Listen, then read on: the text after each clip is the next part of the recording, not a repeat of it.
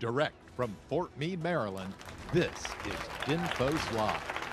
Hello and welcome to another exciting episode of DINFOS Live. I'm your host, Major David J. Murphy, an instructor here at the Defense Information School. On this month's episode, we'll be speaking to Andrew Smith and Chief Mass Communication Specialist Patrick Greco, Visual Information Management instructors, to talk to us about public affairs and visual information office management techniques. But before we bring them out, I want to take a moment to tell you about some very big news. Starting on May 1st, DINFOS will be premiering a brand new podcast called The DINFOS Way. To tell us more about this project, I'd like to welcome on the host of the show, DINFOS instructor, U.S. Army Staff Sergeant Chris Diamond. Welcome to the program.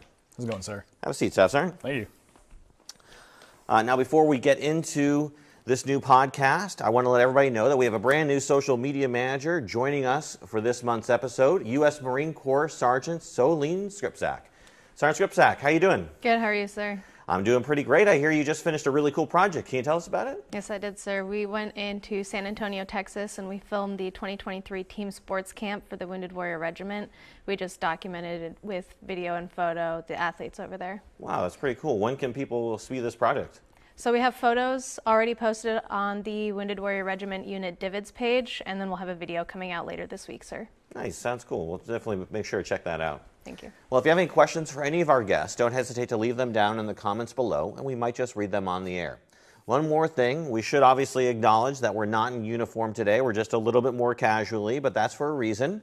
We're wearing denim as part of National Denim Day, which is all about spreading awareness about sexual violence issues, supporting survivors, and educating ourselves and others. I'm glad that we can bring attention to this very important issue. Okay, now let's bring attention to your podcast. Can you tell us first, though, a little about yourself, Sergeant Diamond, and your background and history with public affairs? Absolutely. I've been in the military roughly 15 years or so. First 4 years in the Air Force, so got that thing. There you go. Originally, I was an intel guy. Then I eventually got into broadcasting and went to AFN, was a radio DJ, came to DINFOS, and became a broadcast journalism instructor. And that's how I fell into podcasting. Nice, nice. So tell us, what is the DINFOS Way podcast, and how does it differ from this show, like DINFOS Live? So the DINFOS Way, being revealed May 1st, is a podcast that's interview-based. So it's audio only, but we're looking to get DINFOS graduates, alumni, faculty, staff, whoever it may be, and kind of get everyone's story. Everyone has an experience that they want to talk about, what makes them different, and maybe even grab that passion they have and bring that forth to everybody. We want to get industry experts, bring them in and talk to them too, but the point of the entire episode is to educate and move forward and make ourselves better as we go. Absolutely. Now, the DINFOS Way is a pretty interesting name. Kind of where did it come from, and what does it mean? I don't honestly know where it comes from, but I've always heard it throughout my career. I've heard, no, do the DINFOS Way or don't do the DINFOS Way. There's always been a mixed reaction on it, but everyone has a different meaning for the DINFOS Way. So I've always been curious on what everyone's meaning of the DINFOS Way is, and that's kind of a pinnacle aspect of each episode, is what does the DINFOS Way mean to you? And we find out from each person what it means and how it varies from person to person. And hopefully, we can all agree on something eventually with what the DINFOS Way is. Absolutely. Now, what kind of guests or topics should listeners expect from the show? We have a really diverse background in our career field, and we have a diverse group of people that we bring on. So one of our first episodes is a podcast on podcasting.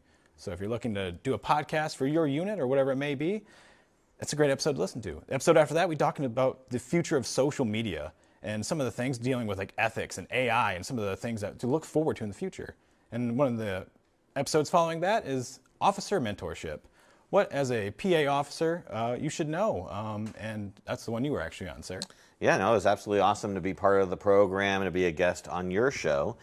So thanks for doing the favor and coming back on here. Now, you're dropping 3 episodes all at once, right, for the first debut of the show on May 1st. But how often will new episodes come out? Can people look forward to that? So yes, 3 episodes May 1st, then expect on June 15th, that's Payday the DINFOS Way. That's how you can remind yourself is when the next episode will drop. Okay, great. We actually have a question from social media. So what's that question? Sergeant Skripczak? Good afternoon, sir. So the question is, is there any way that people can suggest topics for the DINFOS Way? No. Absolutely. By all means, reach out to us on our social media platforms. Any DINFOS platform, reach out to us there, and maybe even become a guest. It's all possible. You can suggest topics, suggest yourself to be a guest, and hey, we're looking for any kind of feedback possible going forward. This isn't just my product. This is the DINFOS product. Yeah. We want to know how to grow and how to be better. That's great. How can people find this podcast if they actually want to listen to it? So over the next couple days, over all the DINFOS social media platforms, there'll be different posts popping up telling about the future of it. But as of Monday, it will be posted to Divids, and you'll be able to search the DINFOS way and on any podcatcher you want, actually. So it should post from Divids to any podcatcher. Wow. You have access to it. So just the DINFOS way. That's all you got to type. So just go to the DINFOS official Facebook page or YouTube page or any of the other social media platforms. You should be able to find links to it. Absolutely. That's great. Well, is there anything else you'd like to add? I would just like to thank, it's not just me doing the show, I have a big group of people at DINFOS and DMA helping out with this. So it's beyond beneficial, and for me, I have to give them all the credit in the world. It's not just me. DINFOS Pavilion was a big part of building this podcast also, so I got to give credit there. And thank you, sir, for having me on today. Well, thanks for your time, Staff Sergeant time. I really appreciate it. Absolutely. And remember, search the DINFOS way on your podcatcher of choice if you'd like to listen to the program. Now, I'd like to welcome on two instructors from the Visual Information Management course, Mr. Smith and Chief Greco. Welcome, gentlemen. Good to see you, Mr. Murphy. Good to see you again, Major Andy. Murphy. Good Have to a see seat. you.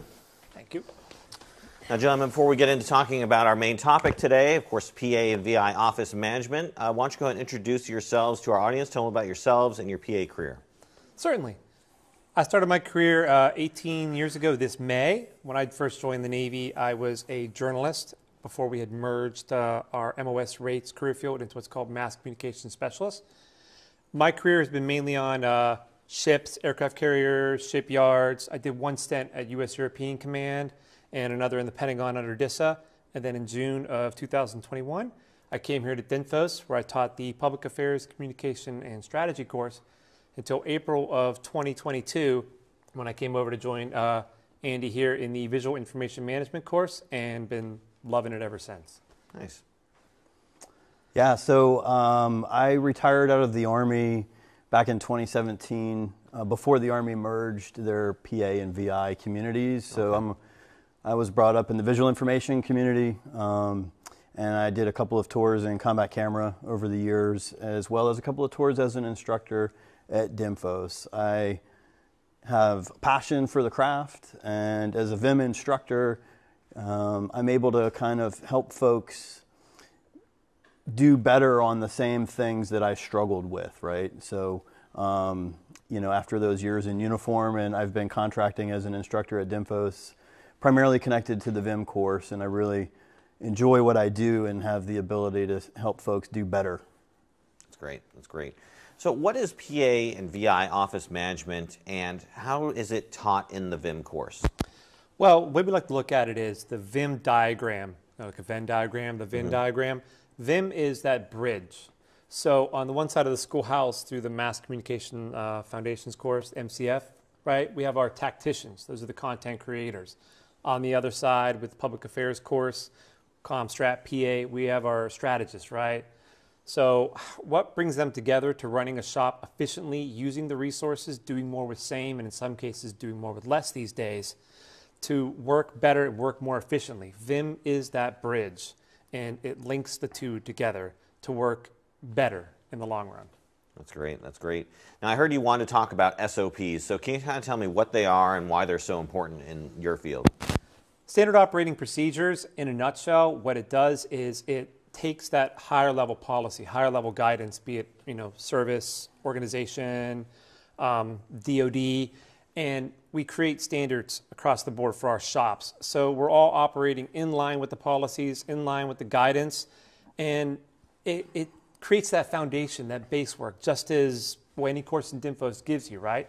The foundations to how to do the job, so we're all on the same sheet of music. That's great. I hear I actually have a question from social media. Sergeant Skripczak?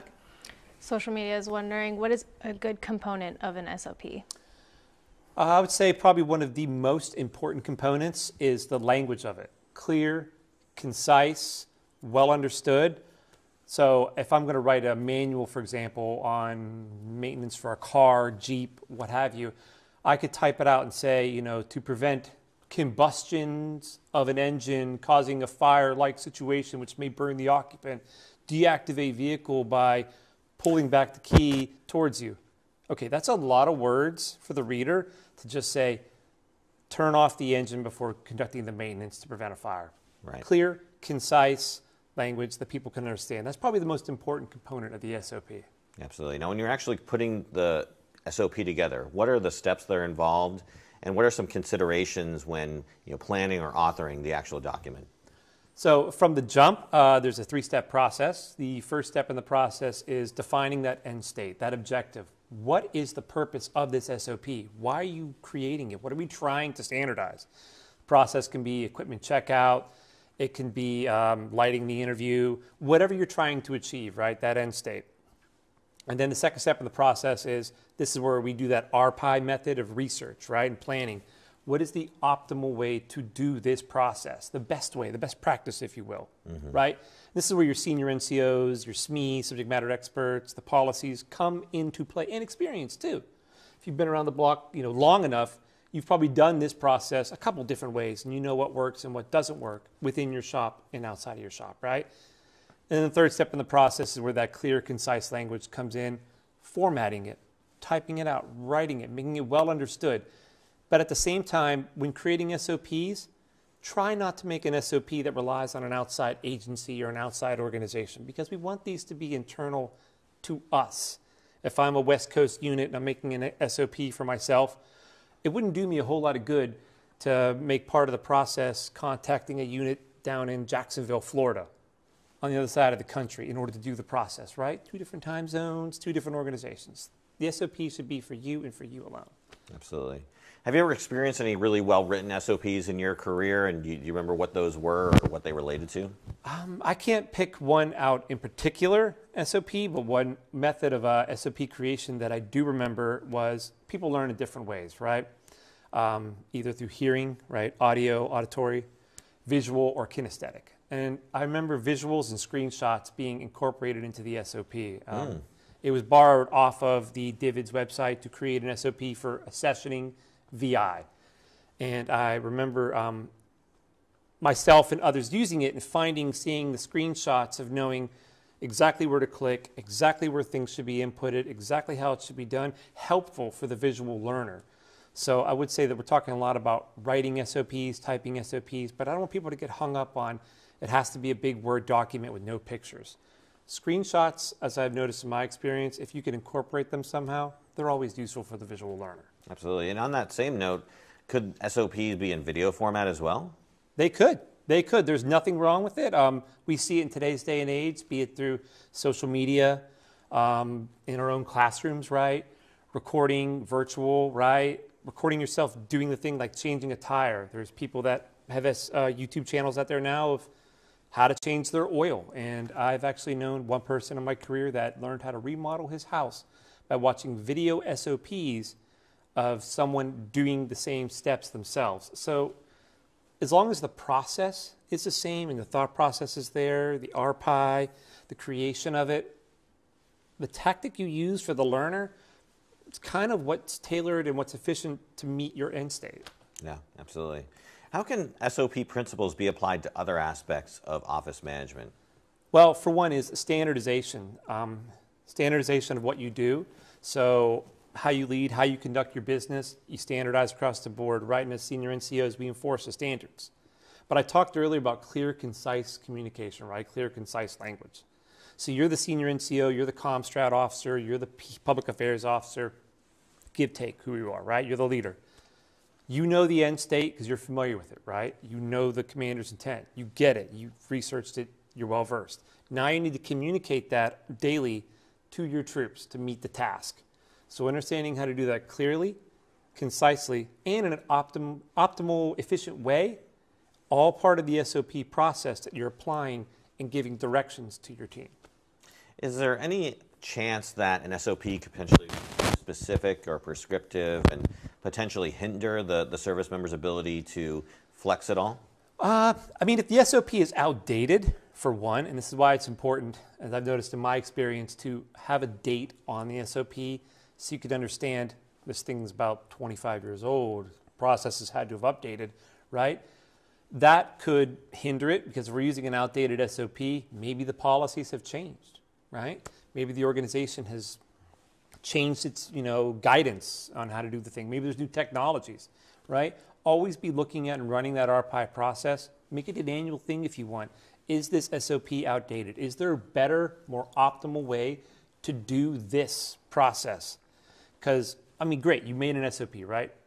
It's fantastic. It's working. It's standardizing the process. But year, 15, 20 years from now, if that's no longer the optimal process, why are you still doing it? No, absolutely. Definitely need to make sure you're keeping your SOPs updated. That could be a good idea for an SOP, an updated SOP. Talk to us a little bit about training plans. I know that's a big part of VIM as well. What are they, and what do they mean to do for an organization? So I'll talk about training plans, and the way that we talk about it in VIM is developing a training plan that's designed to increase proficiency among your personnel within a given time period. So you look at a year, and you look at saying, what do we want to accomplish with the training time and resources that we have available to us with this time period. So I know exactly what it feels like to be in an organization where maybe we didn't take time to build a smart training plan. So we might be busy, but whether or not we're productive in terms of reaching that goal is debatable. So developing an effective training plan is important, because what we do is a perishable skill. And if we don't train to the standard on our essential tasks, then of course we're going to suffer in our ability to support the mission. Absolutely. I know we had some questions before the show started. It's our script back. Can you tell us what that question is? One of the other questions was, what do I need to know before I attempt to build a training plan? So what you need to know before you try to build a training plan is, what are the requirements? What is it that we need to train to? And requirements come from a variety of sources. Simply, I like to say that they come from your organization. What's unique about where you're assigned currently, right? Where you might find yourself doing more graphic work or more advanced video editing techniques due to the nature of the mission you're there to support. So the organization is going to present requirements for you, as well as upcoming missions. What is it about this upcoming TDY or mission that we're going to be required to do? And is it different from what we need to do day to day at the organizational level? So, as well as the service of the person, right? If you're a service member, then your service might have requirements for you to maintain proficiency on certain tasks. So step one, identify requirements before you start developing a training plan, right? Obviously, now that you know what the requirements are, and you're going to have to probably unpack that a little bit to say, hey, we're going TDY to support this upcoming mission at this location with these people. And you're going to have to infer, based on previous years, if it's a routine exercise, what did they do last year? How are we going to exceed that expectations? What are the products that we're going to be required to create?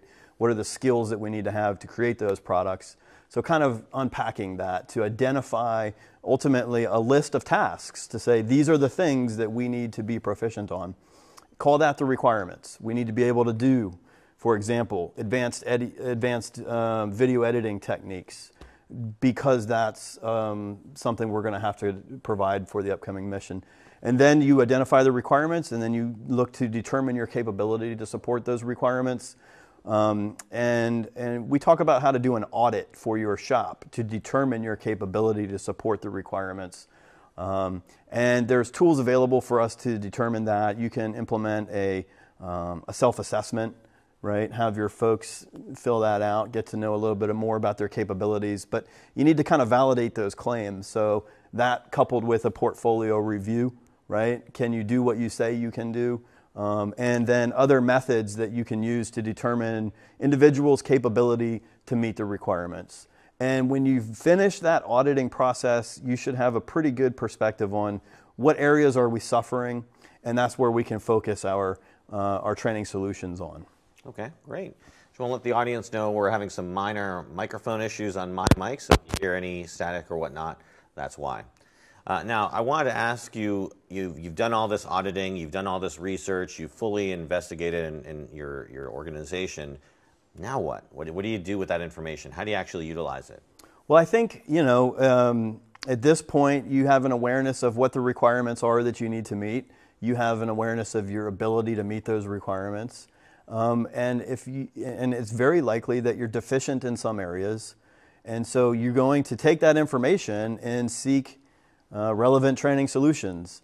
So if you didn't take the time to do the audit and you just assumed that, hey, we need this type of training, and you provided that training solution without knowing whether or not we're proficient, you could see how that could be a waste of time and resources. Sure. However, it's not uncommon to experience that, right? So want to emphasize the importance of doing the research, developing a plan that that has kind of smart objectives in mind, right? You know, what is it exactly that you expect to achieve with this plan?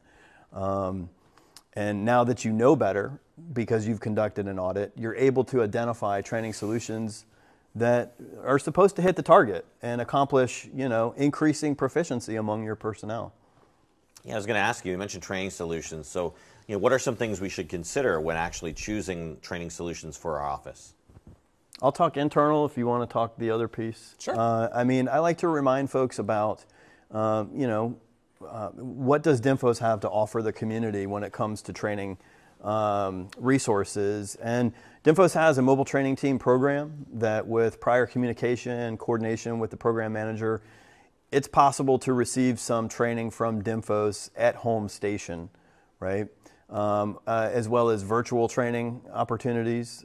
Instructors are able to provide information to folks in the fleet in the field, you know, virtually at no cost to the requester sometimes. In addition to the mobile training team program, I think DINFOS Pavilion is a resource that's huge. It's absolutely something that I wish I had when I was in uniform. You know, that community toolbox of templates and how-tos and just easy reference guides. I mean, it's a gold mine of information that finally came to fruition. So I encourage folks to look at Pavilion, especially when they're looking at delivering kind of local level hip pocket training classes. The resources on Pavilion are really conducive to that, you know. Come on back for, you know, a course at DINFOS. And that's some internal or within our community resources, and Chief Greco has some good stuff to talk about. Right. So externally, outside of an organization, I like to say that if you're doing the right research, the right searching for training solutions, you should not have a problem finding something that works for you. In partnership with industry, be it through you know, Adobe workshops. There's individuals, Air Force, Navy, that work with, you know, civilian companies on the outside to get that PA, VI training. Even something as simple in the fleet, we do PA MC symposiums every year. It is a symposium, right? But it is a training opportunity to go there and learn from subject matter experts on what's changing in policy, what's changing in tactics, what's coming down the pike, what are some new things we need to be aware of. I mean, training opportunities, I like to say, there's no shortage of them out there externally. It just takes the right research from your training manager, your VI manager, training petty officer, to find the solution that's effective and cost efficient as well at the same time for you. Absolutely. Here we have another question from social media. Next question is, what are the short-term benefits to these training solutions? Okay. Short-term benefits. Well, I think that, you know, taking a crawl, walk, run approach to build capability in your personnel. Oftentimes it's encouraging to see, you know, simple signs of success, short-term benefits. I think that when you kind of focus your efforts on training and knowing better and doing better, it doesn't take much to realize, like, this is a worthwhile endeavor. Yeah. So the short-term benefits are there. Ideally, you know, we talk about a long-term objective, your SMART objective. After 1 year, what is it do you expect to achieve? Right. But what can you talk about in the meantime? And I think that it's just, you know, sharing a plan, communicating this plan and saying, hey, look, here's what we're going to invest our time and efforts into, and sharing that vision. I think you can generate, you know, some buy-in among the folks in your shop. They can get excited because they see the coherency of your plan. Like, this makes sense. Let's get started. That's what I would say about that. If I could, I would say a short-term benefit on that.